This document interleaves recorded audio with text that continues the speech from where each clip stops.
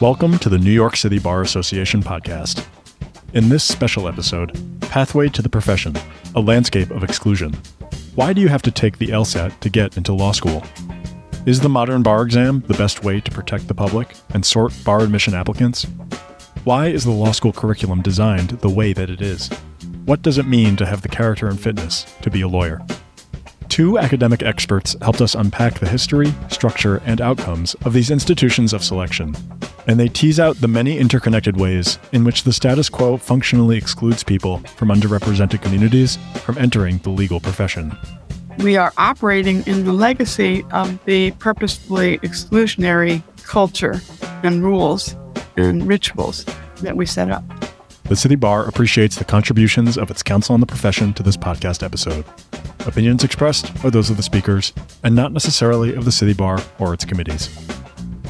Welcome, everyone, to our podcast on the Pathway to the Profession, a landscape of exclusion. I'm Mary Lou Bielek. I co-chair the City Bar Council on the Profession. The process of selecting those who will have the privilege of joining our profession has been the subject of much discussion recently. We're trying to sort out the implications of the Supreme Court decision in the Harvard, North Carolina case. We're gearing up for a newly developed and reformed bar exam called Next Gen.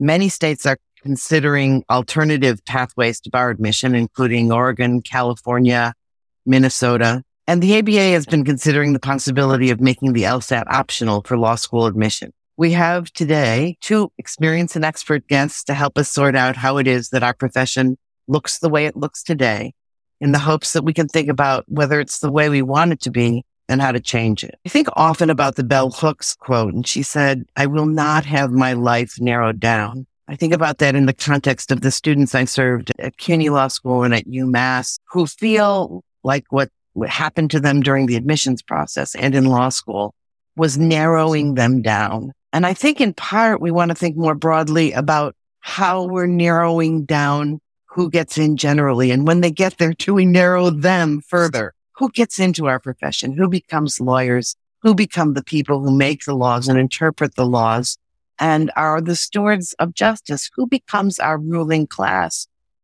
Democracy is a form of government of inclusion. And if we're narrowing down the people who we finally let in, are we doing right by our goal of creating a ruling class or a democracy, creating a civil society?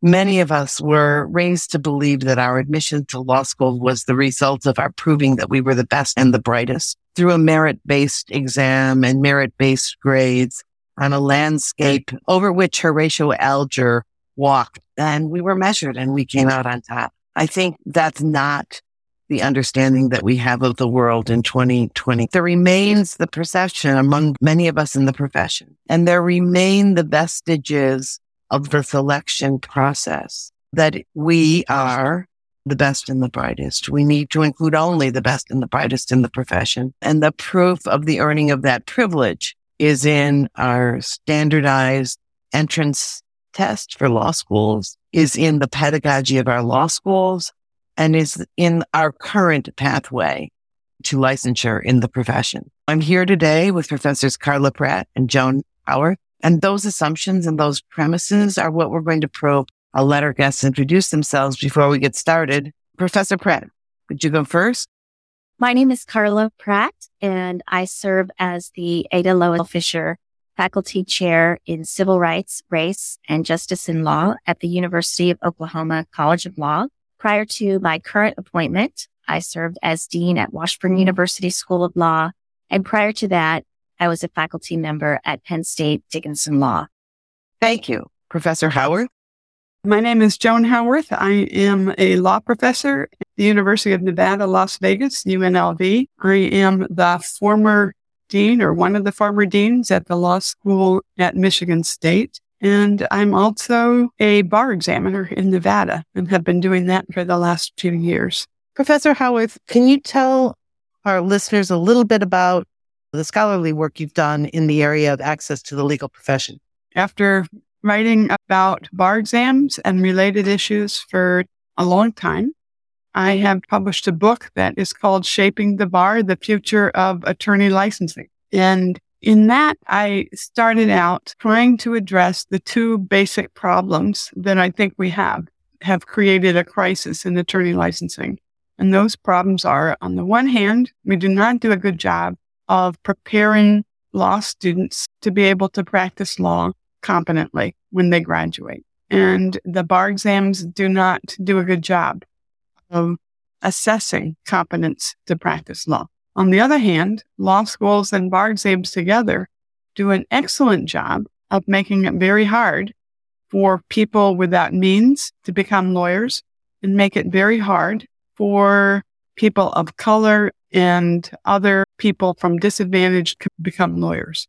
So we have the worst of both worlds. We have tests and educational requirements that don't protect the public, but that are barriers, significant barriers to people who could be wonderful future lawyers. I know that for many years you've been writing on this topic.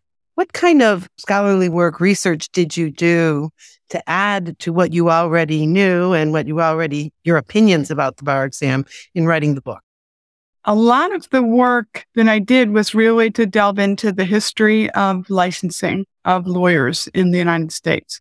I was a little bit familiar with the history of legal education, but I found that it was impossible to understand how we got ourselves to where we are without going backwards in history to see where it started, particularly because the legal profession is such a cautious, in many ways backwards looking profession, right? We're always worried about precedent. We look backwards as a primary methodology of legal analysis. And it turns out that we are stuck in traditions and culture and values that really they started way earlier, but are very similar to what lawyers did in the 19th century. So here we are in the 21st century using academic values and rituals of bar exams that were really created at a time when the profession was quite proud of being essentially white Christian men of means. And we had systems that worked for that group and to keep out other groups. And then here we are decades, century and a half later, doing so much of the same thing with professed goals now that have changed. That is, goals of inclusivity and diversity and equity. We are operating in the legacy of the purposefully exclusionary culture and rules and rituals that we set up. Forward to hearing more about that. Professor Pratt, I know that for many years you've been an outspoken critic of some things in legal education and licensing, while valuing highly our profession and the justice work we can do. But can you tell us a little bit about your scholarly research into the area? Sure. Yes, you're absolutely right. This is a profession that I love. I'm always honored to be a member of this profession, but I'm an outsider to the profession. And so I bring an outsider's perspective, and I bring that perspective to my research as well. And what I've looked at is how difficult it is for people from outsider groups to join our profession. As Professor Howard was mentioning, it's a system that was built white Anglo-Saxon Protestant men and people of affluence. And so if your identity doesn't fit that mold, then it's still to this day a lot harder to enter the profession. For example, and this isn't to pick on the Law School Admission Council, but the primary mechanism for people seeking admission to law school to gain admission is to take the LSAT, the Law School Admission Test. And for decades, we've known that this test has a disparate impact on students of color, with the most harsh impact on Black applicants. So the majority of Black applicants to law school are not admitted to any law school. And that's probably because of their LSAT score, because we know that the median LSAT score for Black test takers is a 144. And a 144 LSAT will not earn entry to most of our law schools that are ABA law schools. And so right there it's a great barrier. And if you look at LSAC's data, you'll see that 8,000 or 9,000 Black people take the test each year. And then when you look to see how many of those actually apply to law school, so many of them get low test scores that we lose half of them. They don't even apply. And then of the ones that do apply, we lose another half of those and they don't even get in. And so then we're wondering, where are all the Black students? Why aren't they here? The aspiration is there. They want to join our profession, but we've created this barrier. And yes, we cannot have open admissions to law school. We need to make sure that students have the requisite academic preparation to succeed in law school, but we need to be creative. LSAC has done so many great things for diversity, and they've been a great diversity partner for legal education. So I don't want to diminish their name in any way. But until Kelly Testy came to LSAC, there was very little interest in trying to mitigate the disparate effects of race that are imposed on applicants of color due to the LSAT. I've had the privilege of having a conversation with Kelly about, could we have a less speeded version of the test for students or applicants who earn a score that places them in the bottom quarter of applicant test takers nationwide. So if you scored in the bottom quarter of all test takers nationwide, then you would get an opportunity to take a less speeded version of the test, because we know that it is the speeded nature of the test. It is the speededness that causes most people difficulty, right? Those reading comprehension problems and the logic games, they take time. And if we had a less speeded version of the test that folks in the bottom quarter could retake a less speeded version, they would have additional evidence to submit to the law schools that they're applying to say, look, I can do the work. I just can't do it under these hyper speeded conditions. Because when you compare my score under the standard test to my score under the less speeded test, you can see I improved dramatically. And then I would give law school the additional information so that we could know who, despite their speeded LSAT score, is capable of succeeding in law school. We know that standardized test scores correlate with socioeconomic status greater than they do probably anything else. And if we believe that socioeconomic status should dictate one's ability to join our profession, so if we're trying to maintain an elitist profession, then standardized tests are going to help us do that. But if we're trying to build an inclusive profession that brings people like me who came from poverty into the profession, then standardized tests are disproportionately going to exclude people from lower income backgrounds. I would just add two things. In addition to what Carla just said, law schools, even knowing the disparate score gap from the LSAT, even knowing how limited the usefulness of the LSAT is, it really is designed to predict first-year grades, and it does that to a certain extent, but it shouldn't be used in any other way. Law schools are misusing LSAT scores and overusing them. And one of the ways that they're overusing them is to decide who gets financial aid. And so we have a situation in which not only is it harder for students of color to get into law school, they're also paying more white students. So we have the debt numbers for Black and Latinx students going up right now when the debt numbers for white students are going down. That's on the law schools. So I want to pause on this for a minute, because I'm sure that some of our listeners are nearly as old as I am. When I went to law school, all the aid from law schools was based on financial need. Isn't that true anymore? It's definitely not true. The one way to understand legal education is to think of an industry focused single-mindedly on status and prestige, because the values of legal education now are at so many law schools to improve the ranking of the law school. Improving the ranking of the law school can be done by improving the LSAT scores of your entering class.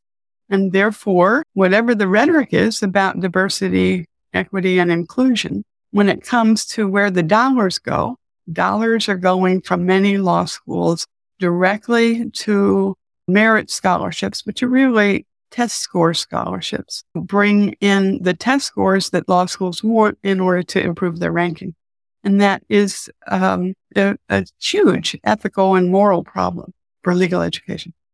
It is. And I have to acknowledge that I was complicit in that problem when I was a dean, because part of our job as dean is to preserve and enhance the reputation of our law school. While we strove to allocate more funds to need-based scholarships, the majority of my scholarship budget went to students who had strong LSAT scores, because we knew that was going to impact our rank in U.S. News.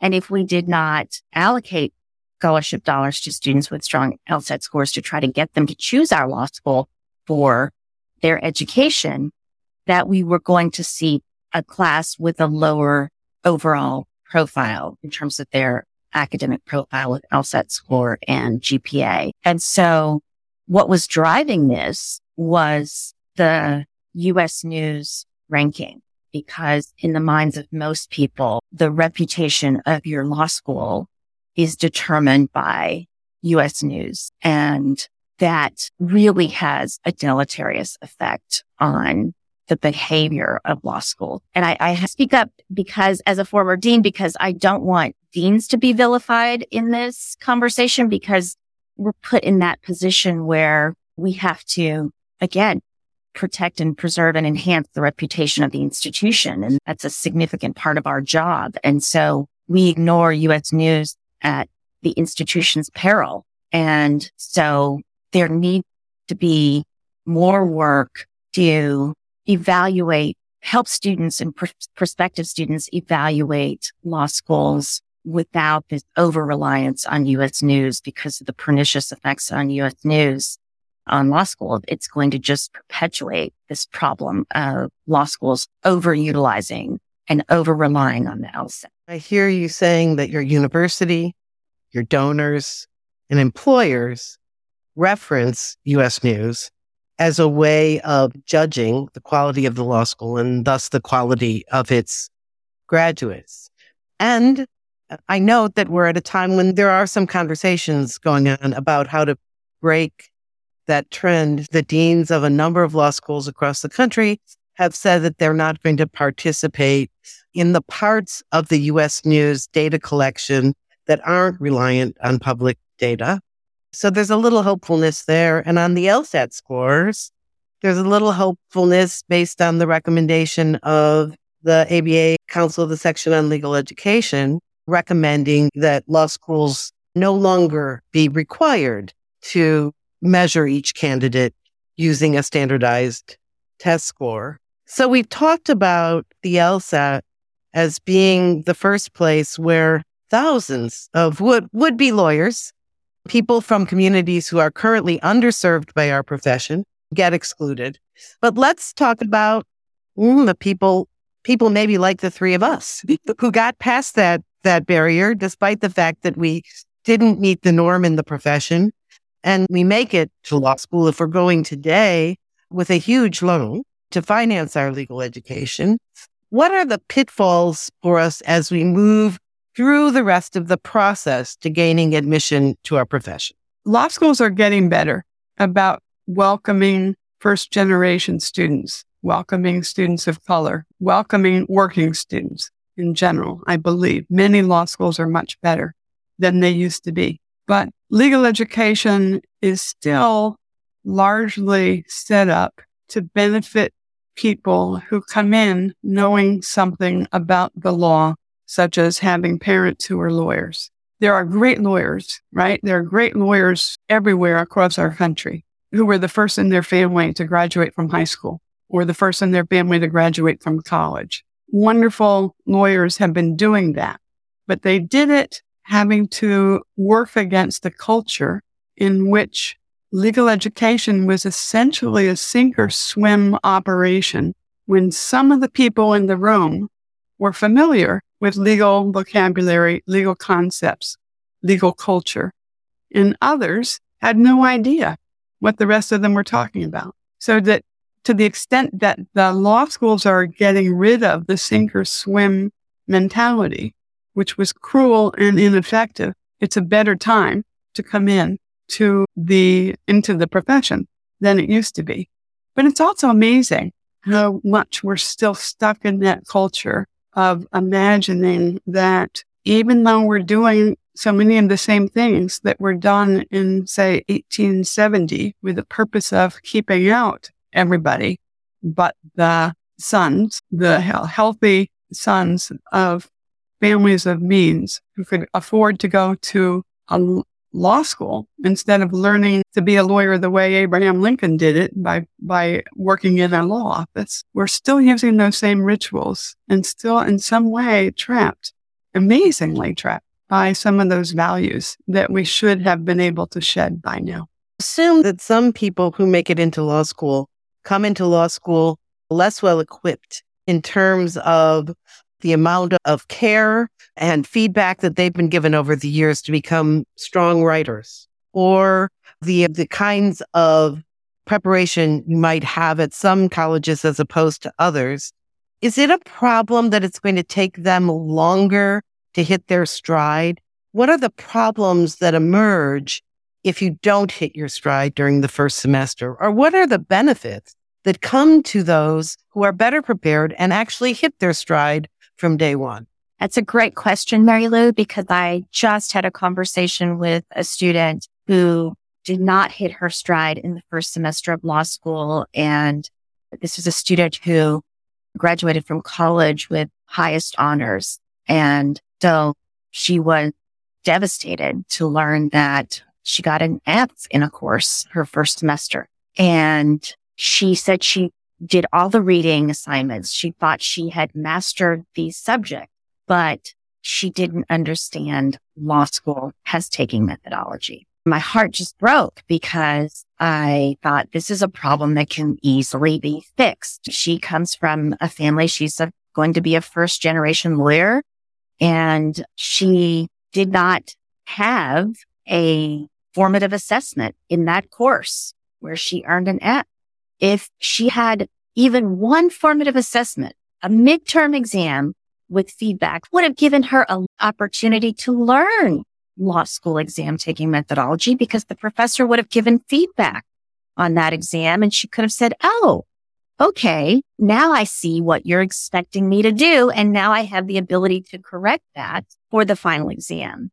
And it's really catastrophic that this happens to students who are first generation lawyers who don't know anyone, in their family or their friend circle or their social network who's going to say to them, hey, taking a law school exam is a lot different. Let me talk to you about the methodology. Remember what you're learning in legal writing. You're actually going to apply that on writing a law school exam, that IRAC method that you're learning.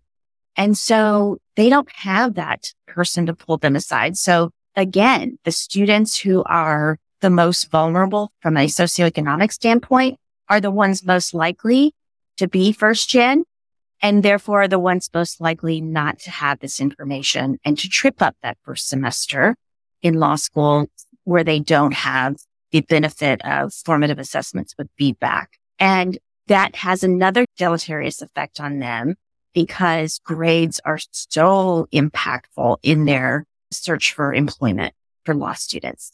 So now she's trying to figure out how to rehabilitate herself with potential employers as she tries to seek summer employment. And the damage has been done. And I just feel as a legal educator, as legal educators collectively, we have to do better. And I'm really hoping that we will see a standard emerge from the ABA Council that requires formative assessment in every course in that, especially in that first semester of law school. And just to put a point on that, so that means she's carrying an F on her transcript. It means she may be in danger of probation. And there's all the stigma and the added stress that puts her under.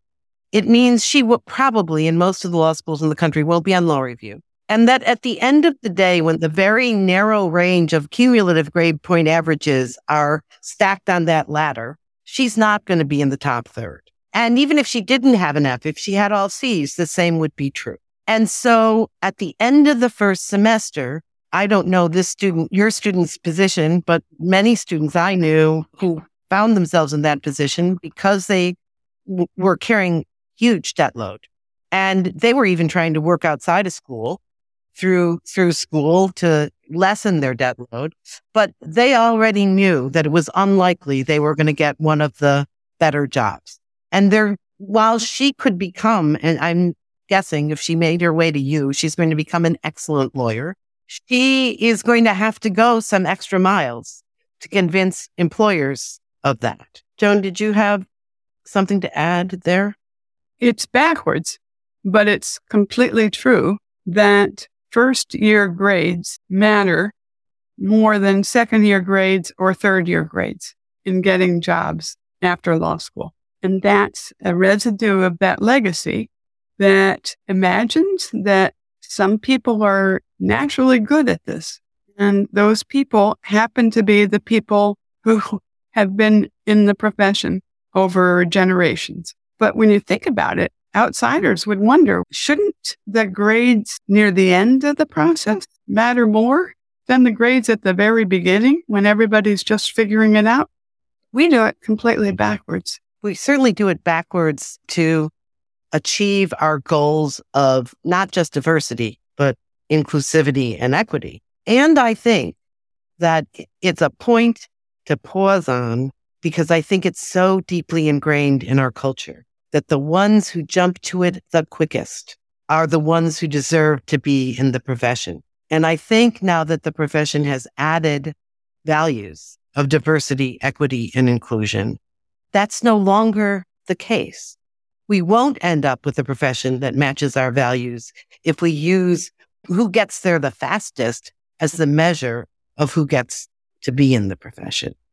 What are the other ways that we, through law school and our licensing and admissions process, have a disparate impact on outsiders and in particular on Black and other people of color? I'm going to defer to Dean Howarth to talk about the bar, but I will say with respect to another point on curriculum in law school, and that is that when you are a student of color and you're studying the law and it relates to what you're studying relates to identity.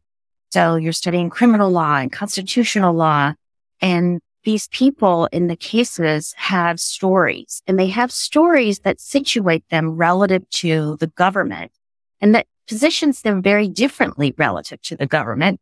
But a lot of teachers will ignore that and just teach the black letter law that emerges from the case and talk about the theory behind the black letter law while really ignoring the social context out of which the case arises. And I think that kind of approach to teaching, this colorblind approach to teaching, does a lot of harm with respect to students of color because they feel like their stories are being erased.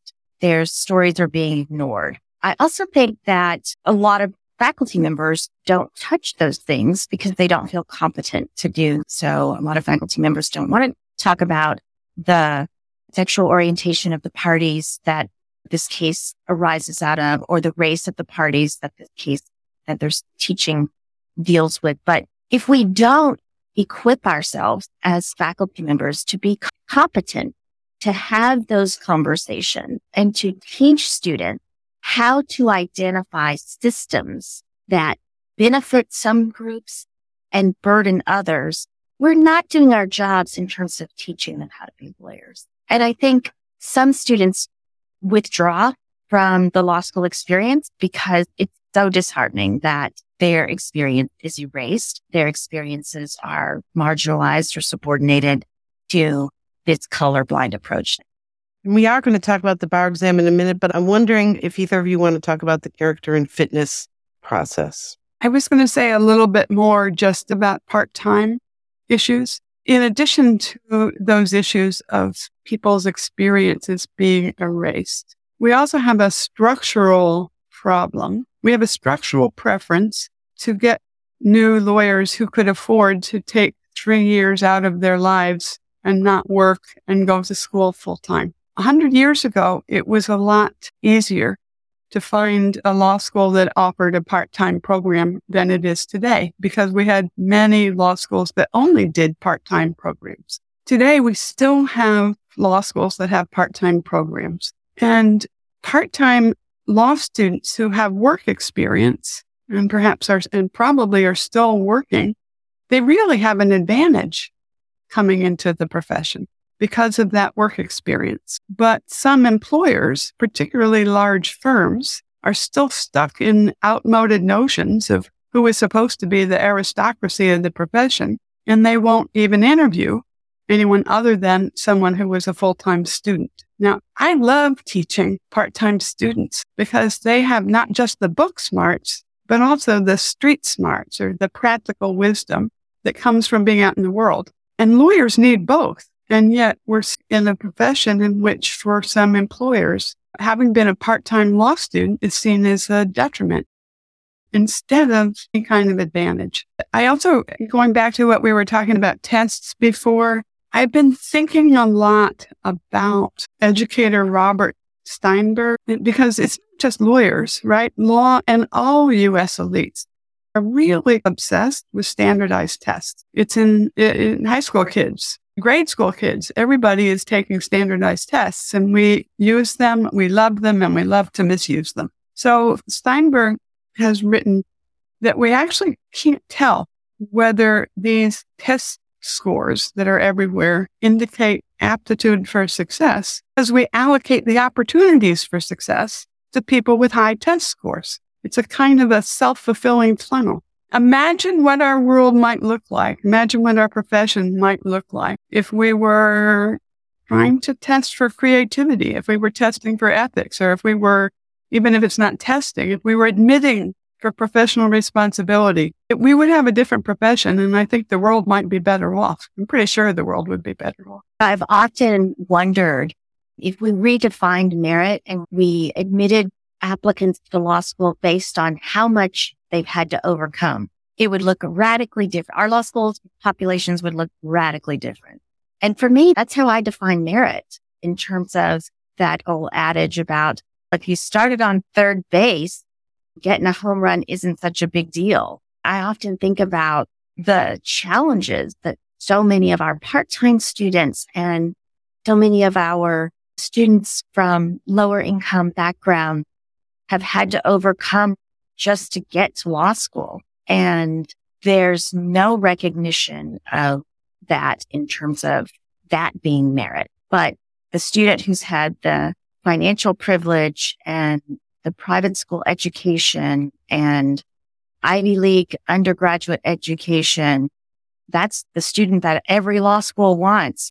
So can we talk a little bit about character and fitness, which is the last stage in the process before we allow someone to enter the profession? So character and fitness is a kind of a crucial idea, right? We need lawyers to be trustworthy. We need them to have ethics. We need them to be the kind of people who other people can trust with their biggest problems or their greatest opportunities. That's easy to understand. What is impossible to do, I think, is to predict who those people are, because all of our efforts over many decades to figure out who are those people who we can predict are fit to practice and have the right character have historically turned out to be essentially reflecting the bigotry and biases of the era, whatever they might be. So character and fitness has been used to exclude women. It's been used to exclude people of color. It's been used to exclude gays and lesbians, LGBT people. It's been used to exclude people with disabilities. It's been used in ways that are extremely problematic. Transgender candidates have all sorts of issues of exclusion, even on just the record keeping on character and fitness. Character and fitness is designed to work well for a young person who has never moved around, has had very few jobs, has had very few organizational involvements, has never had any police officer stop them for any reason. And that's not most people in this country. But it's a legacy from an outmoded notion of who it is we really want in the profession. So I think the issues right now for character and fitness, they're certainly better in terms of race than they were historically. It was a challenge over many years for a Black American to be able to get through character and fitness. We have evidence from lawyers in the 1970s, for example, where the white lawyers were given a character and fitness interview that was perfunctory several weeks prior to the bar exam. Black lawyers were brought in the day before the bar exam and grilled all day.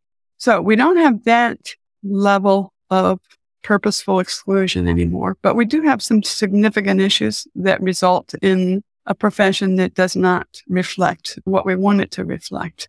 I've been thinking a lot most recently about use of criminal histories. Again, the notion behind character and fitness is that's really unusual. A small group of people maybe who are not the mainstream, but really the numbers of people in our country who have been arrested, I think it's a third of adults. I don't remember now. I don't have the numbers in front of me. The percentage of people in our country who've had misdemeanor convictions is really high, high. And disproportionately non-white. Exactly. So you have a profession decrying the lack of representation of particularly Black communities and Latino communities. And meanwhile, we have outmoded character and fitness rules that excluding from law school sometimes and from the profession, communities that have been disparately impacted by involvement with the criminal system. That's wrong for several reasons. It's unjust because it assumes that people are only the worst thing they ever did. It's ineffective because it means we don't have in the legal profession the people who have the experience of what that legal profession does in the criminal setting. We need that. We know that we have an astonishing amount of systemic problems in criminal systems in the United States. People who had prior criminal histories, who have brought themselves out of that, who are now dedicated enough to get themselves to college, to get themselves in a position to be admitted to a law school, to become a lawyer, are especially interested in the work of helping to reform the criminal systems that we know need desperately to be reformed. So we should be able to do a better job in character and fitness, especially because the evidence, we have wonderful social science evidence now that maybe earlier generations didn't have, but we know now that after a certain number of years, and it's not very many, I think it's 7 years, after 7 years, somebody with the criminal conviction is no more likely to have another criminal conviction than someone who's never had a criminal conviction. So what are we doing? Keeping those folks out. I've always thought it's a height of irony that one of the bedrocks of our legal system is that you're innocent until proven guilty. Yet most states still ask whether you've ever been arrested. I could never square that.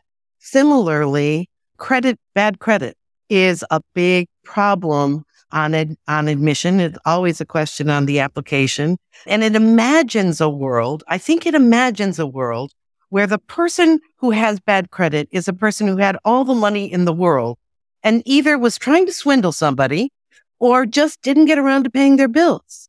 When many people with bad credit history have been swindled or come from poverty, and their story to bad credit is a very different story. And the fact that it's taking us so long to reform these things is hard to see as benign. It's not. We're still stuck with conscious, purposeful, and also unconscious biases about who it is who is worthy. We're also, as a profession, still stuck on our own status. So that started a long time ago. Remember, Alexis de Tocqueville came to study America and concluded about the country that lawyers were the aristocracy of the United States. And lawyers are trying to make that true, and they're still trying to make that true. And how does that really fit with goals of diversity, equity, and inclusion? But there's or democracy. Right. There's no such thing as a democratic, equitable, inclusive aristocracy. And yet that sometimes seems to be what we're pretending to try to be. Joan, I know you've studied the bar exam very closely over many years. And recently, the NCBE, the company that produces the bar exam that's used by almost every state in the country, has decided to go through a very extensive process and recreate the bar exam so that it is, for the first time, perhaps valid, and that it will connect to the skills and knowledge that new lawyers need. And they're calling it the Next Gen Bar Exam. What do you think about it? Yes, the National Conference of Bar Examiners is finally scrapping the bar exam that's been in basically since I took the bar exam in 1980. So potentially the Next Gen Bar Exam could be better. It should be better because it has fewer subjects being tested, supposedly, hopefully, fewer rules within those subjects, and more skills being tested. So that means that it is getting closer, it's moving closer to testing actual competence of new lawyers. Hopefully, it will require less memorization. The issues, though, that are still potentially problematic are two. One of them is speededness. We know that they're going to try and get this down to a day and a half, and it's hard to imagine being able to do everything that they're trying to do in a day and a half without keeping the terrible speededness, meaning people have to work much faster than they would in real life in order to even finish the exam, let alone do well. The other big problem has to do with setting the passing score. The reason that's important is because we've known for decades that setting a score too high as the passing score exacerbates racial and ethnic disparities. In other words, if you decide to require the passing score to be higher, you are purposefully deciding that you're going to increase a score gap between your white applicants of color. If you decide to pull it down, you are purposely deciding that you're trying to reduce the score gap between white applicants and applicants of color. And wait there for a second. Let me just pretend confusion. So isn't the passing score set at some norm about what's considered competent? No. Today, every jurisdiction that uses the NCBE tests, which, as you say, is just about everybody, gets to set their own cut score or passing score. So different states use the same test to determine the same thing, minimum competence to practice law, but they set their own standards as to what number meets minimum competence to practice law. And what I think every state, I think New York and every other state that is in any way thinking about using the Next Gen needs to already be insisting to the NCBE that they are going to need to provide evidence of test scores and standard setting that will directly reduce racial disparities because the evidence already exists. Professor Howarth, as you did your work on your book and it came to the light, simultaneously, there's a movement across the country to reform licensing on the ground where law students and practitioners live. And in thinking about how to reform the bar exam, recently we've been aided by 2 empirical studies that ask what new lawyers need to be able to do to practice competently. And with the results of those surveys, the movement has accelerated and gathered steam. And I'm wondering if you could tell us what's happening across the country with respect to alternatives to the bar exam as a way to license new lawyers. Sure. I'm very encouraged by the number of states, and that's state courts and boards of bar examiners that are developing new and much better ways to protect the public as alternatives to traditional bar exams. As you said, we now have solid research, especially the Building a Better Bar study to provide empirical evidence about what new lawyers need to know and what they must be able to do to protect their clients. We also have new understandings of the science of assessment. And those new understandings are also giving us the ability, just advances in assessment science, give us the ability to do fair, manageable, reliable, valid, rigorous assessment and evaluation of supervised practice. And that can be the gold standard, really much better than the bar exam for several reasons. If we do fair, efficient, rigorous evaluation of actual supervised practice, we can create more comprehensive assessments of what lawyers need to do and must be able to do. And it's a more authentic assessment of what lawyers need to know and what they must be able to do. So courts and bar examiners in several states, including Oregon, California, Minnesota, and others, are seriously considering alternative pathways in the form of experiential curriculum with outside evaluation and or post-graduation supervised practice with outside evaluation. So instead of using a 2-day paper and pencil test to try to predict whether someone will be competent in the future, we can evaluate a candidate's work itself to determine if it is competent lawyering. That's a better measure, and I believe it's the way of the future. My book is titled Shaping the Bar, The Future of Attorney Licensing, and I have to say the future is coming at us even more quickly than I had imagined. I can't say enough about Joan's book, because when you read Shaping the Future of Attorney Licensing and the Bar, you also learn about the legal pathway to licensure historically. And we didn't always have to go to law school to become a lawyer.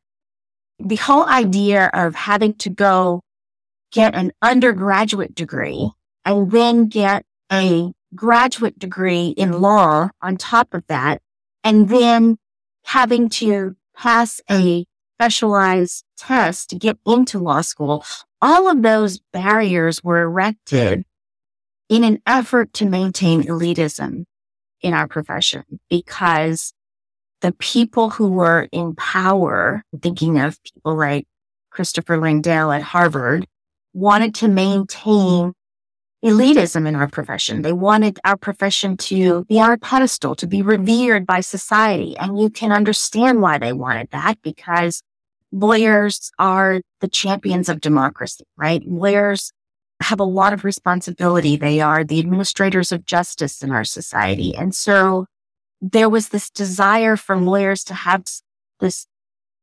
aristocratic stature, if you will. And when immigrants started coming and wanting to join the profession, and Jewish people started coming and wanting to join the profession, and African Americans started coming and wanting to join the profession, there was this concern that we were going to sully the profession, that we were going to paint the image and the public perception of the profession. And so there were barriers intentionally erected to limit those of us who could enter. And those barriers included making law a graduate degree. Harvard, I think, was the first school to require you had to have a bachelor's degree in order to study law.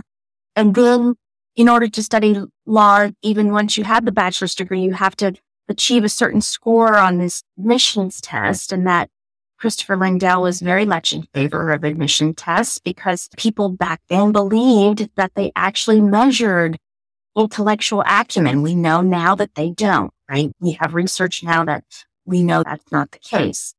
Professor Pratt, it made news recently that the Council of the Section on Legal Education and Admission to the Bar of the ABA has recommended that the standards no longer contain a requirement that schools use a standardized test to admit students. This would mean that schools could, if they chose, go test optional or do that for some portion of their class.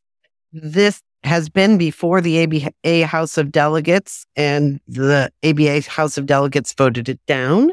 The council at its last meeting made a decision to reintroduce it to the House of Delegates. So the council seems pretty intent on moving forward on this plan. I know there are deans in the country who are opposed to this. There's been a lot of controversy.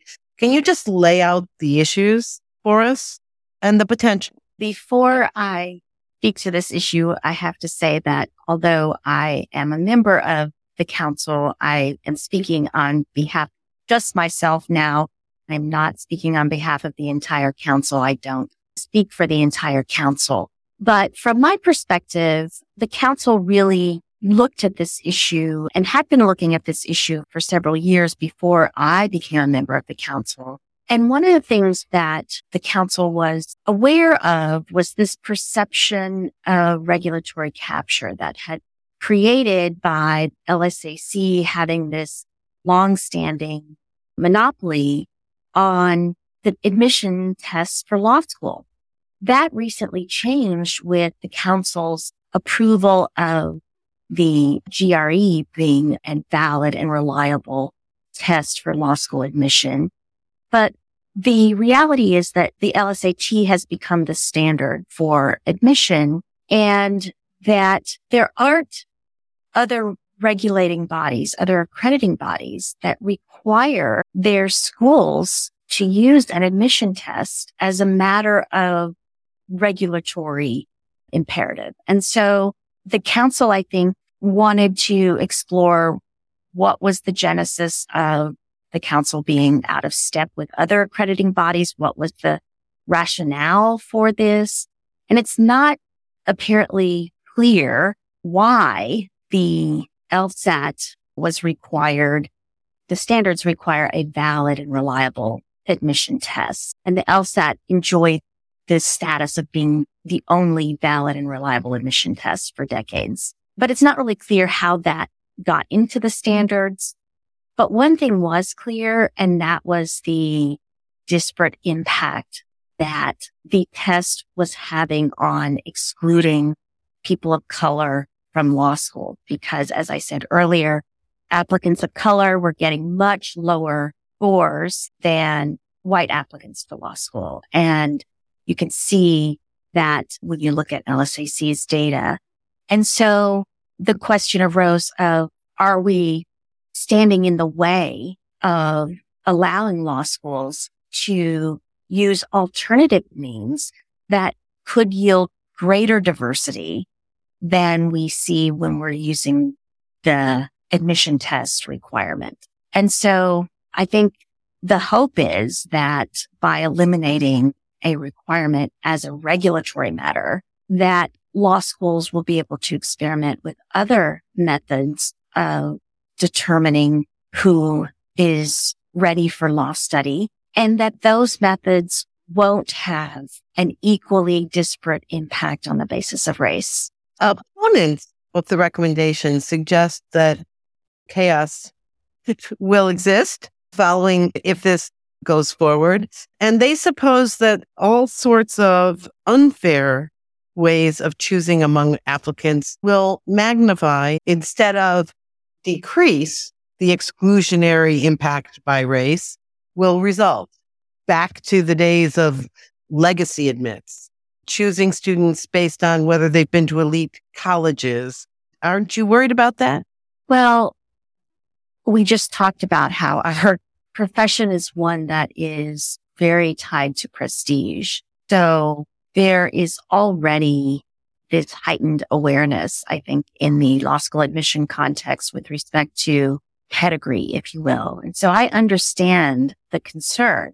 And as someone who went to a non-elite college myself, I'm very sympathetic to that, which is why I would oppose as a council member an absolute ban on the LSAT. I would oppose that because for some students, I think that percentage is small, but for some, the LSAT is the only way that they can distinguish themselves because they did attend a lower prestige undergraduate institution. And so the LSAT for those students who can perform well on the LSAT becomes an equalizer where if they do well on the LSAT, they have an opportunity to get into some of the nation's top law schools. So the council has not chosen a test blind approach. In other words, the council is telling law schools that they can choose to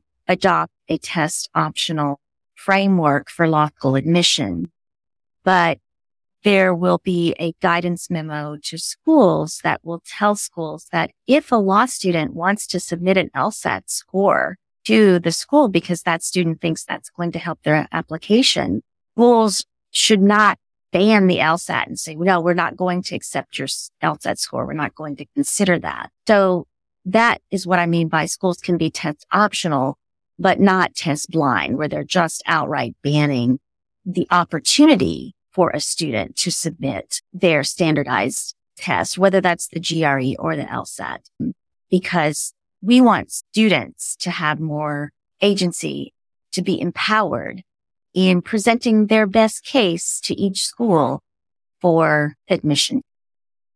Professor Pratt and Professor Howarth, thank you so much for joining us today. You've brought so much expertise and wisdom to the questions that we've asked about: how we select who we admit to law school, how and what we teach in law school, how we decide whether those who've completed law school are competent to practice, and whether or not they have the character and fitness to practice. The answers to these questions are central to the development of justice in our country and to the integrity of what I think is the most cherished aspect of our democracy, the rule of law. We're grateful that you have dedicated your careers and your research to probing whether our longstanding customs serve our justice system well and support the rule of law, and to challenging the aspects of those customs that might be improved and to offering us alternatives. And we're especially grateful for the time you've spent with us today. Thank you.